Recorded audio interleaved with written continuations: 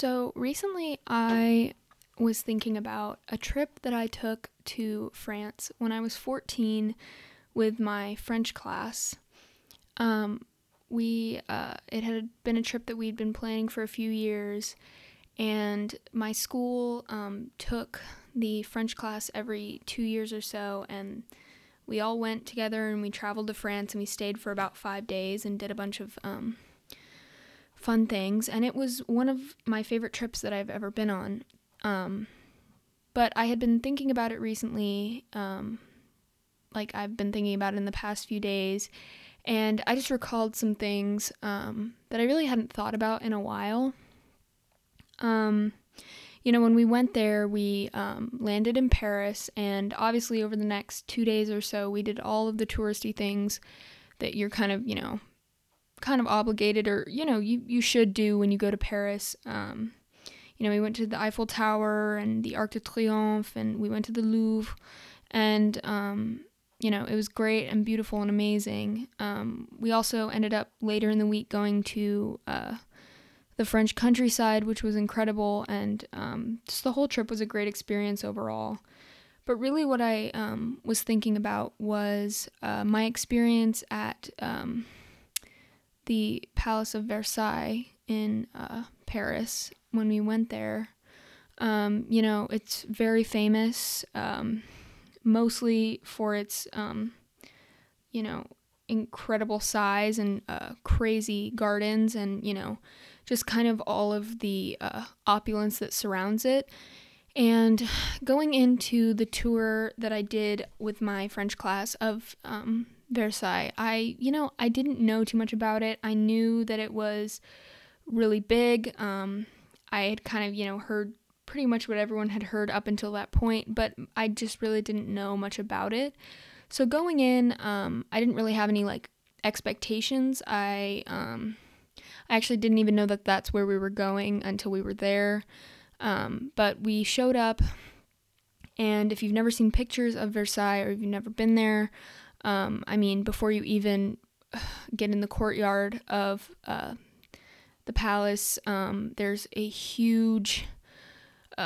are two huge golden metal gates that you go through, and that was my first look into kind of what the whole experience would be like. And when I laid my eyes on Versailles for the first time, I can honestly say that it kind of left me at a loss for words. It was beyond luxurious and opulent. It was, huge. It cannot be described as a house or a home. Even though it was just so much in one place. And so after, I was excited because it was something so out of the ordinary of what I see, in everyday life, or what anybody sees, especially as a place to live, which is what King Louis XVI and Marie Antoinette did, and, all of their, the people that worked there, it was all just so, it just didn't really seem real. But walking in, I just didn't really know much about it. I didn't know really anything about King Louis XVI. And Marie Antoinette, I pretty much knew what I would say everyone kind of knows. I had heard up until that point, she was very into spending lots of money.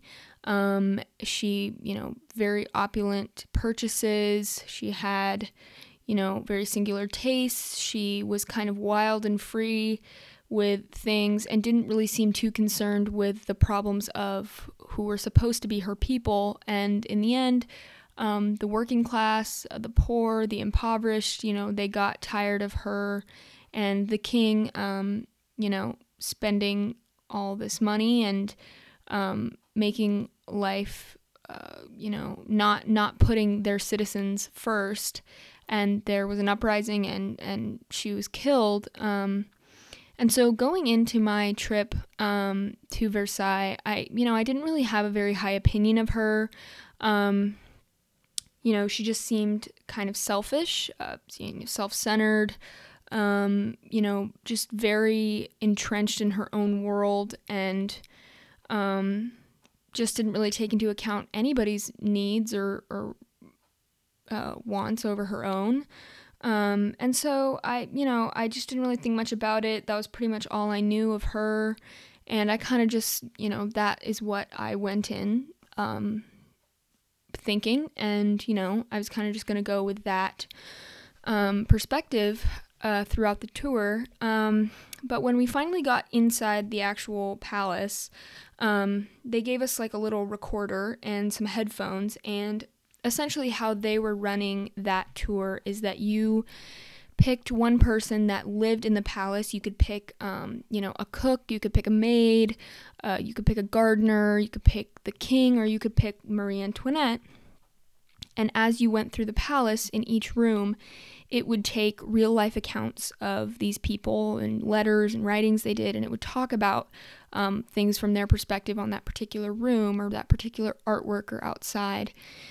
And I decided to choose Marie Antoinette because, quite honestly, of everyone that was on there, she's probably the one that intrigued me the most, mostly because I just wanted to know what was maybe at the core for that kind of self-centered personality that I had kind of gotten to identify her.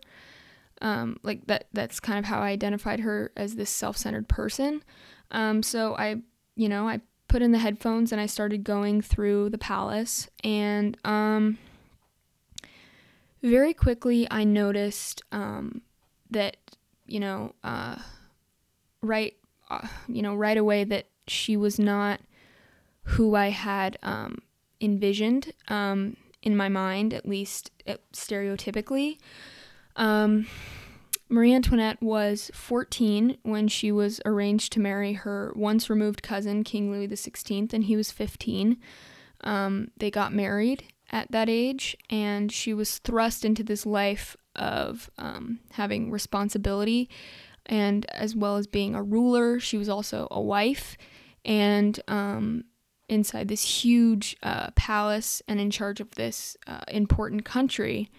And as I went through the rooms, one thing that was a recurring theme was that none of the rooms in the palace seemed to hold any semblance of happiness for her. She talked about the whole building feeling like a cage, like she was suffocating. She wasn't happy at any point in her time there. She was married at such a young age to someone she had maybe met one time. Her and her husband barely talked. She absolutely despised the king's bedroom. She hated it. It was like a terrible memory for her. She didn't seem to love him or really even be fond of him in any way. She described him as really being, he was irrational and he could really fly off the handle about things. When I went into the throne room, she described it as just, she talked about being watched all the time, and it felt as though she could never leave and she couldn't breathe in there or in the entire palace, which was so interesting to me because, upon just looking at it, the palace was huge. I mean, like I said, it was beyond luxury. It was just more space and more things than anyone could ever need in 1,000 lifetimes.